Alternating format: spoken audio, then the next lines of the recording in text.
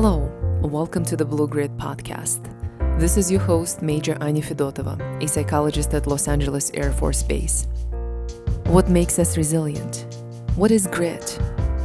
Please join me as I set out to discover how we can become greedier. This podcast features current and former military leaders, mental health experts, elite athletes, veterans, special operators, superior performers, POWs, and others affiliated with the military who have overcome significant adversity. Each guest will discuss the unique methods and practices to help airmen and really all service members or anyone interested to build mental toughness and grit. The views expressed are those of the author or guest and do not necessarily reflect the official policy or position of the United States Air Force, the Department of Defense, or the United States government. Today, I'm honored to interview my guest, Colonel David Hammiel. And quick introduction for Colonel Hammiel: he's the commander of the 61st Medical Squadron at Los Angeles Air Force Base, California. He is a board-certified and a licensed clinical social worker.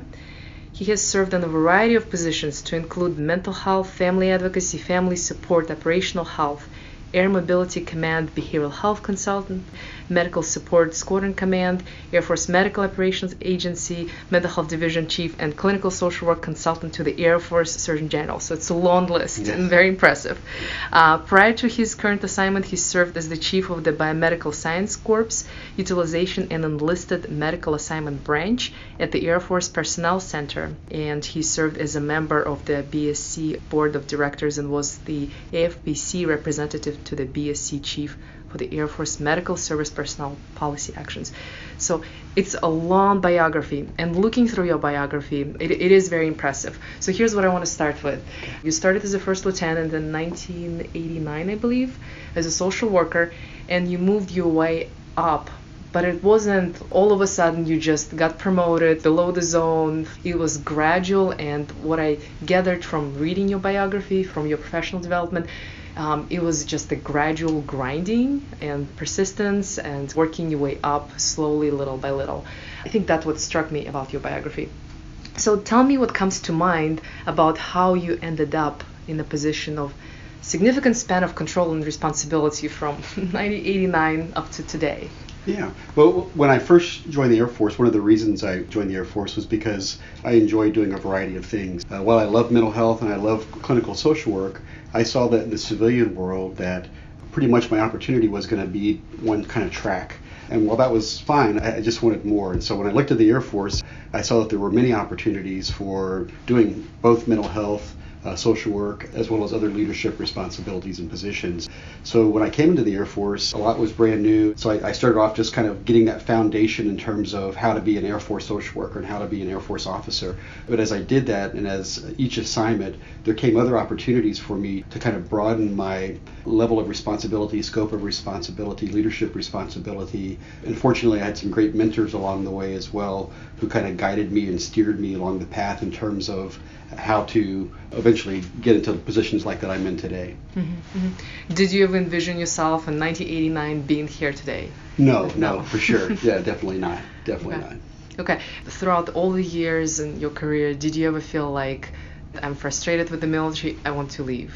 There were times that I was frustrated, but never to the point where I felt like I wanted to leave. Mm-hmm. Probably the only time that really came into play was when I was at Maxwell Air Force Base, and I was home on convalescent leave and had a call from Air Force Personnel Center saying, sorry, you just been non-involved to go to Turkey. And so at that time, I have two daughters, and I had a lot of preconceived ideas in terms of what it would be like to live in a place like Turkey. And so I was a bit concerned in terms of what that would mean for my family. But after really thinking about it and talking to friends and praying about it, we decided to take that assignment, which again turned out to be just a wonderful assignment for us. And we grew as a family. I grew as an individual. I grew as an officer. And again, the leadership opportunities that were given to me in that assignment were outstanding. So yeah, there have been times throughout my career I've had frustrations, but I always realized that whether I was in the military or out of the military, there's always frustrations associated with jobs. So let me ask you some of the questions related to your leadership, and you've been in many, many leadership positions. If you were to pick one or two qualities that help you be a better leader, what would you name? I would say I'm pretty good at assessing my resources, the people that work for me, to kind of identify their strengths, identify their areas of weakness, and building teams, helping them work together with me in terms of the goals that we're trying to achieve and trying to utilize their strengths to achieve those goals. That's one quality that I have that's been very useful through the years. Second quality, I'd say, is just my mental health background, because in mental health, we were taught a lot of skills in terms of relationship skills, problem-solving skills, communication skills. I think those were very useful tools throughout any of the leadership positions that I've held through the years. Have you ever had feedback where you've been told this is your strength and you're like, oh yeah, this is my strength and let me work on this more? People have told me that those areas that I kind of mentioned were my strengths. I always try to work and improve and try to learn from any leader that I've worked for as well too, in terms of what strengths they have that I think would be useful in my toolbox as a leader. And also from the leaders who weren't so good, to realize those are tools that I want to make sure I don't use and don't include in my toolbox. And so I've always tried to be aware of those type of skills that could be useful for me in future positions. What about the weaknesses when you've been given feedback and you've been told you really need to be working on this? Yeah, I'd say one area that was useful for me in terms of what I needed to work on was when I was in my first squadron command position. I knew how to play the game in terms of writing OPRs and promotion and those type of things. And so as a leader, I always wanted to do what was best for my people. I could write anybody a very strong OPR. What I didn't really realize sometimes is it the right thing to do? So for example, I had an officer who worked for me who was a great technician, but wasn't necessarily a great leader. And so I had written him a very, very strong OPR though. And so when it went to my group commander kind of called me in and said, hey, was this kind of your intent? Because in this very strong OPR that you've written, this person is likely to get promoted and likely will be a squadron commander someday. Do you think he'd be a good squadron commander? And so I really had to step back to kind of look at, I want to do what's best and take care of my people, but I also, as a leader in the Air Force, have a responsibility to make sure that I'm assessing and judging and promoting and pushing forward those people who need to be in those leadership positions, because we all seen if you get the wrong people in those type of positions, the impact that it can have on the unit as well as the mission. Absolutely. And it's incredible how technical skills or technical expertise often does not translate into being a good leader, right? For sure, yeah. What is your worst experience in the military? Worst experience in the military? When I got to Air Force headquarters level position, I always had this vision of things that I wanted to do to improve the Air Force or improve our policies, our programs. But when I got into that position, I was very frustrated by how the bureaucracy of the Air Force, and it's a very large organization, and so to try to make those changes that I had hoped to make, it became clear to me pretty quickly that I probably wasn't going to be successful in that. And so I had to kind of readjust my expectations in terms of what I was going to be able to achieve or what I was going to be able to do in that position. I was also frustrated in that position by sometimes we'd be asked questions from Congress or from DoD leaders or Air Force leaders about things, different policies, different issues. We wouldn't be given really a lot of time to kind of answer those questions. And so I felt very frustrated sometimes. The time that I had to give an answer, I wasn't necessarily giving those leaders the best answer that I could. And so I was frustrated that they may be making decisions based on half information or information that may not be as accurate as possible. Those were probably some of the worst experiences, I'd say, in terms of being in the Air Force. What would you do now, knowing what you know about that job? What would you do differently? I think just come in with realistic expectations in terms of, what is it that I can make and what kind of difference can I make there? Because I think I'd be less frustrated just knowing to be able to be more successful for those areas that I really, really can influence and make a difference in. And what about your best experiences?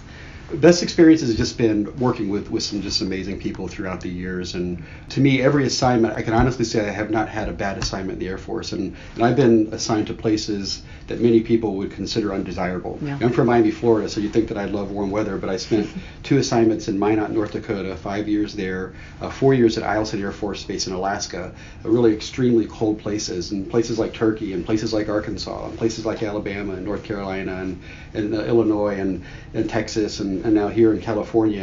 And every assignment has been awesome because of the relationships that I've been able to build with people. And now I literally have friends and know people, all over the world. Yeah. And so those experiences have just been priceless. Relationships. Yep, relationships. Yeah. Wow, wonderful.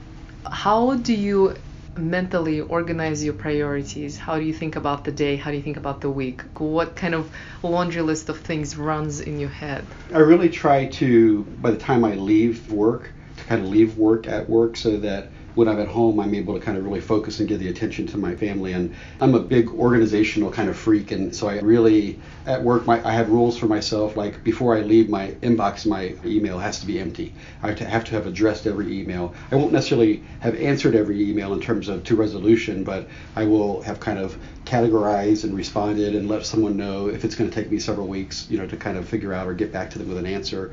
And so even with whether it's email or whether it's task, I'm very organized in terms of what I'm going to work on and when I'm going to work on things. And so before I go home, I'll look at what the next day, the next week's activities are or priorities are, or things that I need to really focus my attention on, so that when I come in that day, I already know exactly what I'm going to be working on or what I'm going to be doing. And do you have specific rules for the morning, the first thing, the second thing, the third thing, or is just at the end of the day, no matter what happens, I have to finish all my emails and all my texts? So for example, as a commander, I want to make sure that, again, I'm taking care of my people, so that would mean things such as making sure OPRs and EPRs and awards and decks and all those things are signed off on. So in the virtual personnel center, I check that every day to make sure that there's nothing pending or waiting on me. If I have any folders in my inbox that need to be signed off or need me to deal with, that's empty before I leave. And so I don't want my position to ever cause any place in the organization to be stalled or have to wait on me. And so I just try to make sure that anything that I'm responsible for, that I'm on top of, and that it's moving forward there. That's how you always organize your days or your weeks. I learned through the years, again, learning from other people, different techniques to do that, and also learn from people what I didn't want to happen. Because I've had colleagues that I've worked with through the years that literally will have thousands of emails in their inbox, and they're so. That makes me anxious just to hear. And they're so frustrated, and they're like, oh my goodness, and they don't know what they've answered, what they haven't answered, what's important, what's not important. I try to keep my life as stress-free as possible, and so those things that I know that would create or cause stress for me, I want to avoid those things, And I've known people, if you go in and you look at their desk, it's literally just covered with stuff. I'd always think, how do they know where anything is at or what's what's going on? And so for me, again, organization has been really, really, really important. Try to stay on top of things and have a system that works for me to do that. Yeah, I think about it too. When I have clutter in my desk, in my drawer, in my room, I have clutter in my head. Yes, right? yes, exactly. So if I want to have a clarity and a goal and in some organization, I first need to organize my space. Exactly right. Yeah. Tell me how you manage your own anxiety, and I guess maybe what do you feel most anxious about? I always want to make sure my people are taken care of, and so if I'm aware of things that may be going on in their lives that are concerning, that may create some anxiety for me, and wanting to make sure, again, I've done everything as I can as a leader to ensure they have the support that they need to kind of deal with whatever the issue may be. But in terms of just like anxiety related to work responsibilities, I really don't feel that, because I don't know, You've never felt it? No, not really. I mean, again, as a clinician, probably more so than as in staff and leadership positions. And because as a clinician, as you know, I mean, we literally have someone's life in our hands. So you're hoping that what you're doing with them clinically is the right thing. Appropriate, and that in the mental health world, unfortunately, we don't have a crystal ball that can really tell us, is this person going to kill themselves tonight? So that created actually more anxiety for me than any of the staff or leadership type positions, because there's not usually life or death type things. And so after experiencing that in the mental health world, the rest of it's like well, that's encouraging. Yeah, piece of cake. For somebody like me, that is. I'd like to switch gears a little bit.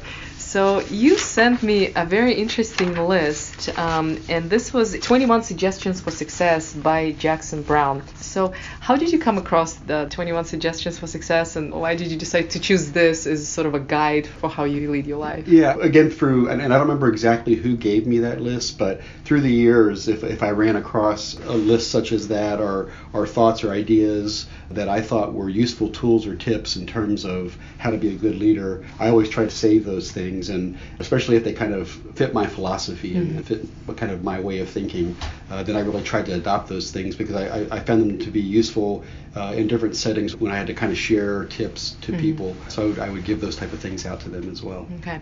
So I want to start with the very first one. It reads, marry the right person. This one decision will determine 90% of your happiness or misery. Yes. I reread it multiple times. So tell me about your second half, or your better half, Yes, and how you met, and how did you know that she was the right person? Or Yes. how did she know you were the right person? So she was 15 and I was 17 when we started dating. We dated in high school, went to two separate high schools, and we were very young, and we dated through the rest of high school and through college, and then got married after college, and been together now 34 years. So impressive. And but like any relationship, there's ups, there's downs, there's good, there's bad.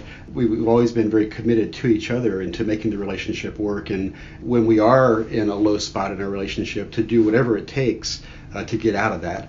Again, two beautiful daughters. My family has always been one of my huge strengths for me. I've seen so many people who, because of who they married or their relationship, that created so much stress or depression or anxiety or just made their lives miserable. And so to me, I always wanted to make sure my relationship was a priority in terms of making it work. And she's been a huge blessing and strength for me in my life, always encourages me to do my best, challenges me, doesn't let me off the hook with things, challenges me to be a better person, a better man, better husband.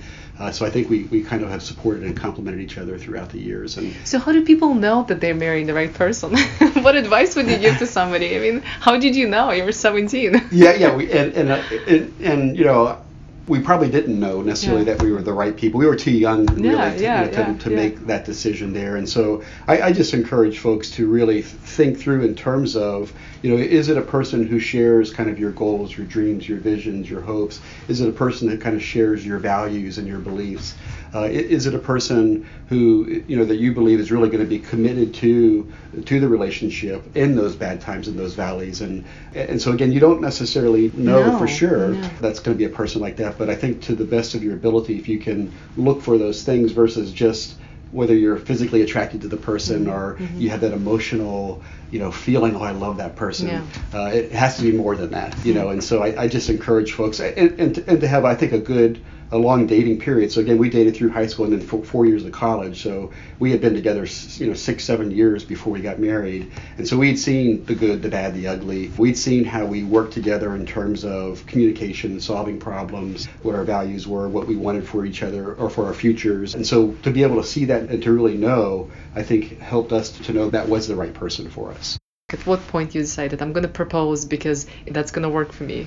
Do you remember that? So I proposed while we were in college still. And interesting, I think, is, I was a person who always wanted to be married and wanted to kind of share life with somebody. Because while I enjoy my downtime and alone time, but I enjoy more being able to kind of share life with somebody. And so when we look back on that, if you were to ask both of us, again, were we ready at the time when we proposed and when we got married? Probably not. No, okay. But we did. And we worked all through the years after that because of that commitment that we had to each other. I wouldn't say that we were that insightful at that time to know that, this is, this is going to be great and this is, the right person for me. Okay. So here's number 2. Work at something you enjoy and that's worthy of your time and talent. Tell me a little bit about this, because I know a lot of people who are very talented in various spheres, athletic, musical, art, whatever. Maybe they're extremely good communicators, and maybe they're very good at persuading people. So, they could use their skills in a variety of settings. But instead, they settle for something different that pays their bills and not necessarily their talent. So talk to me about this. How do we do this? How do we reconcile this? On the one hand, this passion and desire and talent to do something we want to do. On the other hand, I don't know, maybe this is not realistic to pursue a career of basketball player.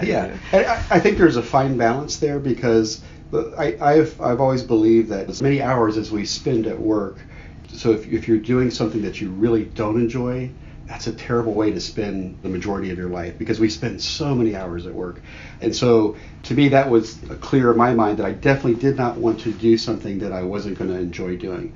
On the same hand, I knew that I needed to do something that was going to be able to provide a lifestyle that I wanted to be comfortable with and to live and provide for my family. And so, like you said, I knew I couldn't just be a basket weaver, underwater basket weaver somewhere. I needed to have something that was going to give insurance and that was going to pay a salary that was going to, again, afford us to be able to kind of live the lifestyle that we had hoped to live. So trying to find that thing that gives you that kind of perfect balance of, yeah, this gives me joy, this gives me meaning, this gives me purpose, and it enables me to kind of live the lifestyle that I'd like, then that's a huge win. And not everybody's able to do that. But I think the more you are able to do that, the happier you're going to be, just the more content you're going to be in life. Yeah, I often think about it as maybe as a privilege to be able to do that. Yes. To be able to actualize your talents and earn money. Yes, exactly. Yeah. So what is your talent? One talent, your best talent. I think my talent is relationships, building relationships, and just relationship skills, communication again, and problem-solving skills, organizational skills. I think that's my talent. Yeah, plenty enough for a leader for sure. So your number 4, become the most positive. I love this, an enthusiastic person you know. Who or what inspired you to be enthusiastic? And you always are. Yeah. You're always energetic, and you always have this just kind of a positive vibe about you. Where is it from, or who is it after? Yeah, through the years, I've met some individuals who really just impressed me because of that quality, just their ability to, regardless of their circumstances, to be positive and to be encouraging, and not from the perspective of that they're putting blinders on and ignoring the fact that there are problems or issues in the world or in your life, but to realize that in spite of the problems and issues that exist in your life, there's still good, there's still goodness, and again, the valley that you may be in, whatever you may be going through, is temporary. But you have to work to kind of get out of that and move forward. And I think just the positive energy, that I enjoy being around other positive people as well too, and so I want to give that back to others as well too, because it's so easy when you get a group of people together to focus on the negative, complain about the weather, or complain about the traffic, or complain about being undermanned, or whatever the case may be, instead of kind of, again, looking at the positive things that kind of exist and are going on in your life right there. Yeah. Can you think of one person that, oh my gosh, I want to be like them? There was a lady in the church that I went to growing up as a kid. She had like 6 or 7 kids. Oh, wow. And her husband had died. One of her kids had actually died of leukemia as well too. She had another child with a mental disability. And yet, in spite of this woman who still had this family that she had to care for, had to take care of, and the challenges that she faced, she was always so positive and she had this beautiful smile, and she had just this positive view that regardless of those circumstances, she was still blessed to have the other kids that were healthy, and she still had her life, and she still had her friends, and she still had her family, and the sun was still out shining every day, and it just really spoke to me that how she could do that in spite of the trials that she was going through. I love hearing stories like this. And that leads us to the next question, actually somewhat related. And that's probably my favorite. Persistence. What does it mean to be persistent for you? To never give up. I know that there are going to be some things that have been more difficult for me to do, or for me to learn, or for me to achieve, but I can't let those things keep me from achieving or accomplishing what it is that I need to accomplish. And I try to really instill that in my daughters as well too, is to make sure that whatever you put your mind to, even if you fail, you fall down, you get back up again and you try again, you keep working towards that goal, if it's a goal that's worth achieving. Don't let failure stop you from achieving it there. Can you give me an example of when you really wanted to give up and you decided, what, I've exhausted just about every option that I have, and I have no emotional or mental energy for this? Let's see. I can't really think of an example right off the top that I've given up or about to give up, really. Yeah. Oh. Can't think of any. Where does it come from for you personally, this kind of this undying persistence? I would just say that I think it's just the drive that I have to always wanted to do the best, to be the best, and to my goal throughout my career is to always to leave a place better than I found it. And so again, how I kind of define success is through that perspective. Not that I'm going to change the world, but the garden patch that I'm in right now, what can I do to make that better? And so, with that, I think that's helped me to kind of say, okay, regardless of the problems that I may face in trying to achieve that or accomplish that, I'm not going to give up. And so just as the drive that's kind of been there always in my life to do that. And do you have siblings, brothers or sisters, and are they like you are, or is it something that runs in the family, or are you unique in that way? No, I have a brother, older brother, and he's a chaplain in the Army, and we're very similar in a lot of ways, and so he has a desire and a drive to serve others and to help others and to be there for others, and so we do have a lot of similarities there. Do you feel like it's something that your parents instilled in you, your school, your culture, that made this trait so important, so salient for you? We weren't very well off at all in my family, and my mom and dad eventually divorced in later years, and my dad, even though he's dead now, but during his life I always knew that he loved us, but he never really was a good father and never really was a good husband, and so I always knew I wanted to be more and better than that, and he wanted me to be more and to be better than he was, and so in spite of his shortcomings, and not to go into all the mental health of it all, but his background in childhood was a disaster as well too.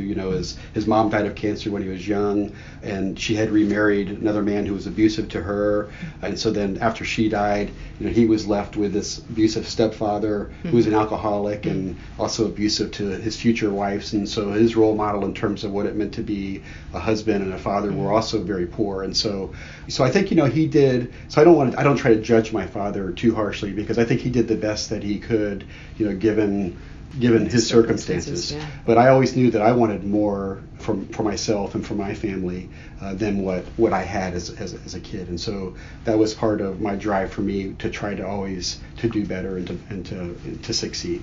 Very cool. What about your mom? She was always kind of the rock in the family, and so in spite of his weaknesses and his areas that he really needed to prove, she was always there for us, and she was the breadwinner for the home, and so he would jump from job to job, but she always worked for a company, and so she was kind of the stability and the foundation for us, and she always had a very strong faith. And tried to help us to have that faith as well too, and pushed us to have that faith, and so through the years, in spite of the rockiness of their relationship, we still had a very solid home and foundation because of her. I love that you mentioned 3 women already, that you said one of your role models was this woman, single mother, and then you mentioned your own mother. Yes. You mentioned your wife. Yes. Right. Lots of strong women in your life. Definitely. Yeah. Yep. Awesome. Another one that I like was discipline yourself to save money on even the most modest salary. So why this, and why do you connect with that? There was a psychologist, Dr. James Dobson, is a Christian psychologist, that years ago I was listening to him on a radio station. He said that the more that you own, the more that you're owned by things. And so that really stuck with me. And so for me, a priority was always to be not driven by owning things or having a certain amount of money, but to be debt free. And to have a life where I didn't have to be stuck in a job necessarily that I didn't want to be in, because to live a certain lifestyle or those things. And then, through the years in the Air Force, I've had lots of friends who bought campers and four-wheelers and boats and all these toys, but then they're kind of strapped financially because of those things, and it kind of, again, creates stress, and I try to keep my life stress-free, and it creates a burden for them. And so to me, it's been more about experiences and relationships. And so for my family, we're not about driving the big fancy cars or owning the big fancy house, more about where can we get together as a family and experience some great relationship that we'll be able to remember forever. That's been more of our priority than things. And so trying to be financially sound has been an important priority to enable us to do that. So here's maybe a more personal question. I know that you talked about this a little bit during one of your commander's calls, so I thought that I'd ask you, because you, at least during the commander's call, you feel comfortable talking about this. Tell me about the periods of darkness, loneliness, despair, and what got you through. Sure. Yeah, I went through a health scare back in like 2002, 2003. I started having some muscle fasciculations, some twitching in my muscles, and some cramping, and wasn't sure what was going on with that. And so as I was evaluated by neurologists, and there were all these abnormal results, and so then they were concerned that it was a motor neuron disease like ALS or Lou Gehrig's disease, which is typically fatal within 5 years. And so that really rocked my world, to think that I might have a condition or a disease that was going to be fatal, because I'm a husband, a father, I've got these young kids, and I've got these dreams and visions about life together and growing old with my wife and all these experiences. How old were you at the time? 41 or so. It shook my faith even, because oftentimes with faith, it's easy to have faith when things are good, but it's more difficult to have faith when you're going through a dark period. And so fortunately I had friends who were there to kind of encourage me, to help me to realize that in spite of what I was going through, again, my faith, and to realize that, God is still with me, God still loves me, still cares about me, regardless of how it turns out. And it could turn out bad, but even if it did turn out bad, everything else was going to be okay. And so just trying to, because of having those friends, it really helped me kind of get through kind of those dark periods that I had there. Do you remember the worst moment? You just got to Minot, I think. Yes. And somebody actually died from condition that they suspected you had. And so, yes. I imagine that wasn't easy. What kinds of thoughts were going through your head? Yeah, there was a person at Alaska where I had just come from who had recently died of ALS. And so I had seen firsthand, how that person had suffered and how terrible that disease is. And so when I first was going through the different tests, there were abnormal findings, and so I tried not to worry, but I think sometimes you think the worst, and it kind of carries you further down. And so then when they sent me to the Mayo Clinic, and they did all these other tests as well too, that still came back abnormal, and they said, well, we're really just going to have to wait and see. You're going to have to come back in 6 months and let's see if this thing progresses to see exactly what it is. And so that 6-month period of having to wait to see what was going to happen, were things going to get worse, probably the darkest and hardest time for me. Some of my colleagues I met when I first came into the Air Force, Colonel Rob Campbell, a good friend of mine, he came into the Air Force a year after me, and we met at conferences and different things like that, and maintained a friendship throughout the years. And he's always been somebody that I could turn to, and I found that it's important to have those few close friends that when things really do get rough, that you really have the confidence to be able to go to and to share your thoughts, to share your feelings, to share your fears with. And he was there for me, every step of the way. Wow.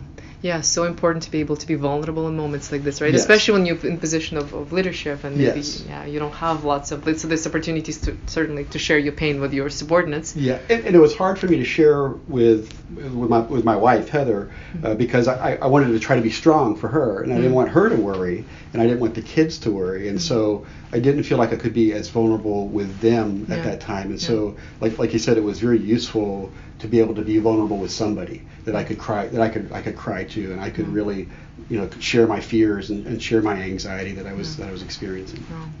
When we look at leaders, we look at somebody who is flawless, right? Or maybe they have some flaws, but generally they just have it all together, and they have it all figured out, and they have the answers to all the questions. And we don't see the struggle, or we don't see the darkness, but we're all human, and we all have vulnerabilities and weaknesses. So right now, when you're struggling with something, is there a mantra that you say to yourself, some simple saying or a prayer or meditation or something that you always go to? Several Bible scriptures that really kind of come to mind to try to get some strength from. And I think it's important. I think there's just some general things that are important in terms of not going through things alone, having a support system. Yeah. I think it's important, as we've seen in mental health. I can't tell you the number of people that I counseled through the years who were under investigation for something, or whose spouse was going to leave them, or they had something going on terrible at work, and how they stress and anxiety and problems that they would create in their mind by worrying about things that hadn't happened or thinking the worst. And so just encouraging folks to try to stay in the present and not get too far in the future when you're going through some of those struggles and those trials. Yes, yeah. This is maybe a strange question, but I'm curious. What do you judge? Maybe at work and people. I know you try not to judge, but when you do, what do you find yourself? Oh, that was judgmental of me. Let me think. What do I get judgmental about? If I feel a negative way towards anybody, for whatever the reason might be, I have to evaluate for myself what's behind that. Is it factual? Am I being fair to that person? Is there another way that I really could be looking at the situation? So let's say I think somebody is lazy, or let's say I think somebody is judgmental themselves, or closed-minded themselves. To step back and say, okay, why am I kind of thinking that, and what's behind that? Is it really realistic? That goes along with one of the 21 suggestions for success. Stop blaming others, take responsibility for every area of your life. Yeah. And there's a book I did read, Conscious Leadership, which was a really good book. And part of that talks about that as well too, is accepting responsibility, not blaming others for your circumstances, being the author of your destiny there. Yeah. And so last question, what's after the military? My wife wants me to keep working, not because she wants me to keep making money, but she views me as a person who likes to be challenged and likes to be busy and engaged. Yeah. But for me, I have a lot of hobbies like repurposing woodworking, gardening, traveling, hiking, biking, fishing. I would really love to spend some time doing those type of things. So I'm not sure at this point which direction I'll go, if I'll keep working or if I'll kind of pursue my hobbies. It'll be one of those two things. Awesome. Is there something that I'm not asking you? Is there something that you think is important to know about you? No, I think I can't really think of anything else. I think you covered everything very well. Okay. Do you have any questions for me? No, I don't have any questions. Okay. All right. Thank you so much. It's been a pleasure talking to you. Thank you so much for your time. Thanks. All right. This is your host, Major Anya Fedotova. Thank you for listening to the Blue Grid podcast. Hopefully you enjoyed this interview. My goal is to air the narratives of courage, vulnerability, and grit to normalize the airmen's own challenges and help them internalize the message of hope and recovery. This discussion is not a formal medical advice, and any techniques, treatment, diagnosis, or alternative actions discussed are not a recommended treatment or course of action for all listeners and are not a replacement for professional medical assistance. You are encouraged to seek medical psychological help for your unique issue. If you have feedback, please find me in the global. My email is anna.v.fedotova.mail@mail.mil. It's anna.v.fedotova.mail@mail.mil.